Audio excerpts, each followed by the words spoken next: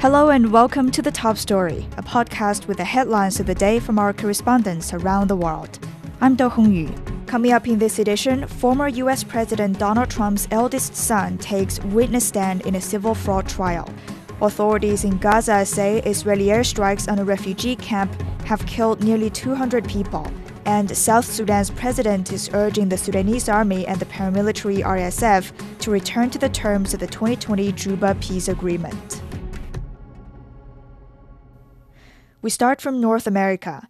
Donald Trump Jr., the former U.S. president's eldest son, has denied any involvement in the financial practices of his father's company in a $250 million civil fraud case. He's also a co-defendant in the case, along with his father and brother Eric.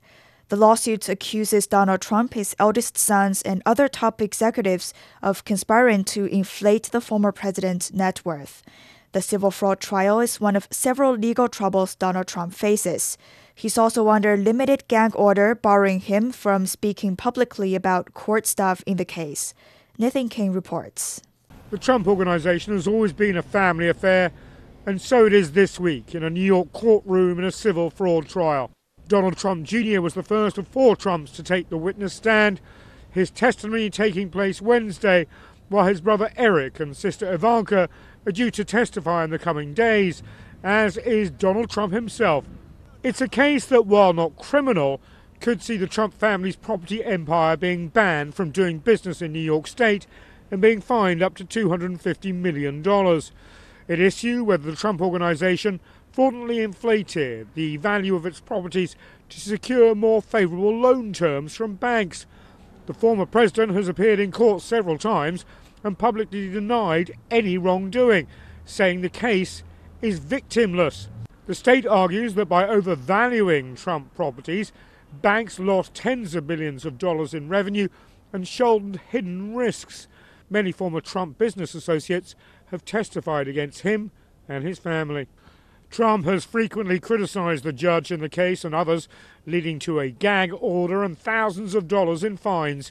He recently stormed out of the courtroom, angered over a fine. The judge has already issued a summary judgment in the case, agreeing largely with the prosecutors that Trump and his associates are liable for fraud. Trump, who has long prided himself on his New York properties like the iconic Trump Tower, faces losing control of the buildings that made him famous and secured his reputation as a billionaire businessman that fueled his successful bid for the White House in 2016. This case may not be as perilous personally to Donald Trump as other cases he's facing here in Washington, D.C., Georgia and Florida. Those cases, if he is convicted, could leave him with prison time. But this case threatens something much closer to Trump: his wealth, his reputation, and his self-image. An image that has been the most tangible asset that Trump has traded on his entire life. That was Nathan King on the legal woes facing former U.S. President Donald Trump. Staying in the U.S., the Federal Reserve has kept its key short-term interest rates unchanged for a second straight time, but it's left the door open for further rate hikes if inflationary pressures accelerate in the months ahead. Benji Heyer reports. So, no change. A pause again by officials in the nation's capital. Following 11 straight rises from March of last year, interest rates will stay between 5.25 and 5.5%. That's where they've been since July 2023. The Federal Open Market Committee waiting to see if its strategy to contain inflation is working before it considers tightening monetary policy even more. Its decision, a unanimous one to maintain current rates, comes at a delicate time for the US economy and global financial markets.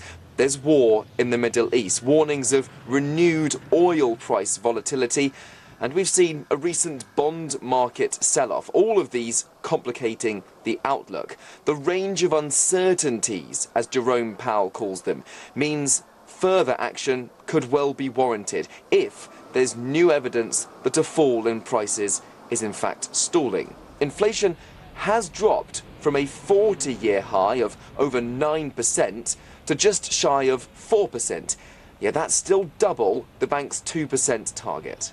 My colleagues and I are acutely aware that high inflation imposes significant hardship as it erodes purchasing power, especially for those least able to meet the higher costs of essentials like food, housing, and transportation. We are highly attentive to the risks that high inflation poses to both sides of our mandate, and we are strongly committed to returning inflation to our 2% objective. Inflation's been driven largely by what the Fed says is solid growth. GDP accelerating almost 5% in the third quarter, a strong pace, the Fed says, with consumer spending far more resilient than expected and unemployment historically low. Policymakers, in a statement that they put out on Wednesday, recognising that increasing rates down the line, were they to choose to do that, would likely weigh on economic activity. In other words, it could dampen that growth. That was Benji Heyer in Washington. Moving on to the Middle East, authorities in Gaza say 2 days of Israeli airstrikes on the Jabalia refugee camp have killed nearly 200 civilians, with another 120 missing in the rubble. Israel says the strikes have killed another Hamas commander who was in charge of the anti-tank missile unit. The United Nations High Commissioner for Human Rights says Israeli attacks on the Jabalia camp may amount to war crimes.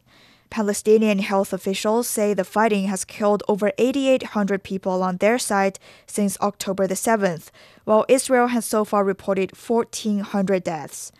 Meanwhile, over 320 foreign passport holders in Gaza and dozens of severely injured Gaza residents have entered Egypt through the Rafah border crossing. Sam Metnick reports from Jerusalem.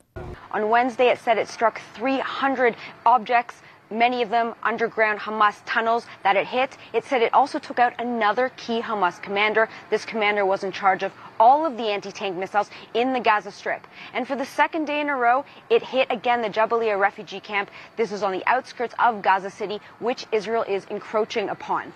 Videos seen by the Associated Press show rescuers searching through the rubble for survivors. One of the videos shows two men coming out of a damaged building with what appears to be the shape of two children. It was unclear if the children were alive or dead. Israel has defended this action and said that it doesn't mean to take down those buildings, but that Hamas is using this area, using the area underneath it for their operations.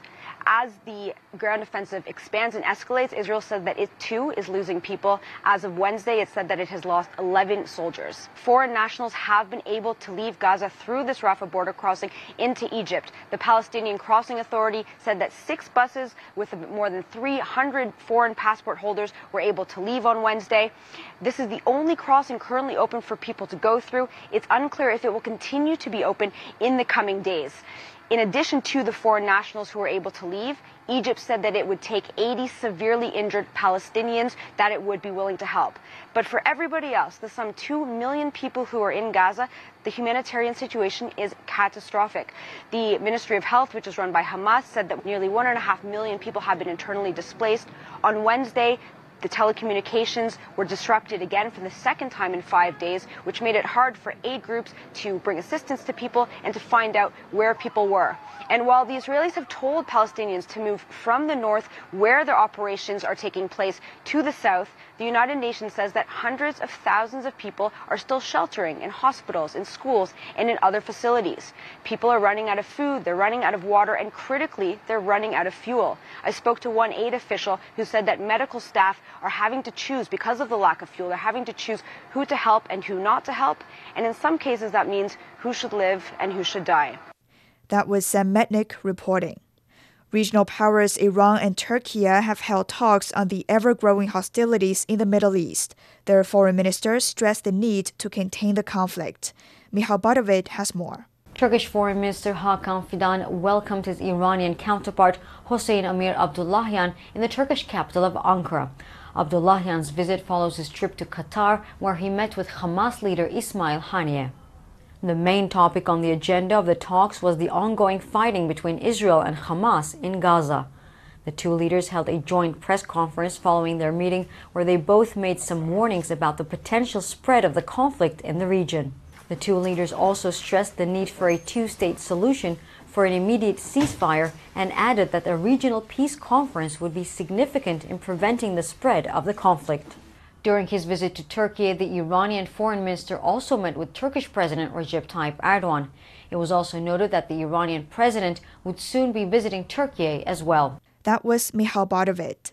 In Africa, fighting between the Sudanese army and the paramilitary Rapid Support Forces is approaching its 7th month with no end in sight. Neighboring South Sudan's president has urged both parties to return to the terms of the 2020 Juba peace agreement. Salva Kiir made the remarks after a 4-day meeting of signatories to the 2020 deal aimed at resolving Sudan's unrest. Wang Jamungai has details. Following the meeting in South Sudan's capital of Juba, attendees called upon those involved in the ongoing conflict in Sudan to contribute to restoring peace and security in the country. They said it was time for serious and meaningful talks between all parties. Prior to the media briefing, the parties held a series of meetings running across 4 days. They focused on the Juba peace agreement that was signed on October 3, 2020. The deal aimed at installing a transitional government in the run-up to elections. However, following a coup spearheaded by Abdel Fattah al-Burhan, the transition government was hijacked. In April, a major conflict erupted between the Sudanese armed forces led by al-Burhan and a paramilitary group known as the Rapid Support Forces. The signatories of the Juba peace agreement have taken different sides in this conflict. Meanwhile, representatives of the Sudanese armed forces and the Rapid Support Forces have been meeting for more peace talks in Jeddah, Saudi Arabia. The negotiations are spearheaded by the United States and Saudi Arabia and are mediated by the African Union, IGAD, and the East African Community. That was Wang Jamungai on Sudan conflict. Finally, in Europe, digital officials, tech company leaders, and researchers have converged near London to discuss the risks posed by cutting-edge artificial intelligence. On Wednesday, leading AI countries, including China and the US, agreed to the Bechley Declaration calling for a safer and more responsible development of artificial intelligence. China's representative to the summit said the country wanted to work with international partners to manage the oversight of artificial intelligence. Here's John Bevier with the details. This summit has been looking at what is known as frontier AI. So this is AI of the future, and this is what people are concerned about. They are trying to establish what the risks could be and how they can mitigate to stop them. So this declaration acknowledges that there is the potential for serious, even catastrophic harm, either deliberate or unintentional. So this really is the world trying to catch up to say that they realise that AI, as well as offering huge potential benefits, could also create problems. We could have AI being used by so-called bad actors, by hackers, by terrorists in order to maybe spread misinformation, for one example that's been highlighted here. So this declaration is very much focused on international collaboration, the community coming together, everyone realizing that AI isn't constrained by national boundaries. So this needs to be a global solution to what some are worried could be a global problem. China very present here as well today. The Chinese representative said that AI governance was a common task faced by humanity, and only with joint efforts of the international community can we assure AI technologies safe and reliable development. That was John Bevier on the AI Safety Summit in Britain. Before we go, here's a recap of today's headlines. Former U.S. President Donald Trump's eldest son has taken witness stand in a civil fraud trial in New York. Authorities in Gaza say Israeli airstrikes on a refugee camp have killed nearly 200 civilians. And South Sudan's president has urged the Sudanese army and the paramilitary RSF to return to the terms of the 2020 Juba peace agreement. That's it for this edition of The Top Story, a podcast that brings you world headlines every weekday. For more news in politics, business, sports, and culture, you can subscribe to The Beijing Hour, a one-hour podcast news magazine program. We welcome and appreciate all ratings and reviews. I'm Do Hongyu. Thank you for listening.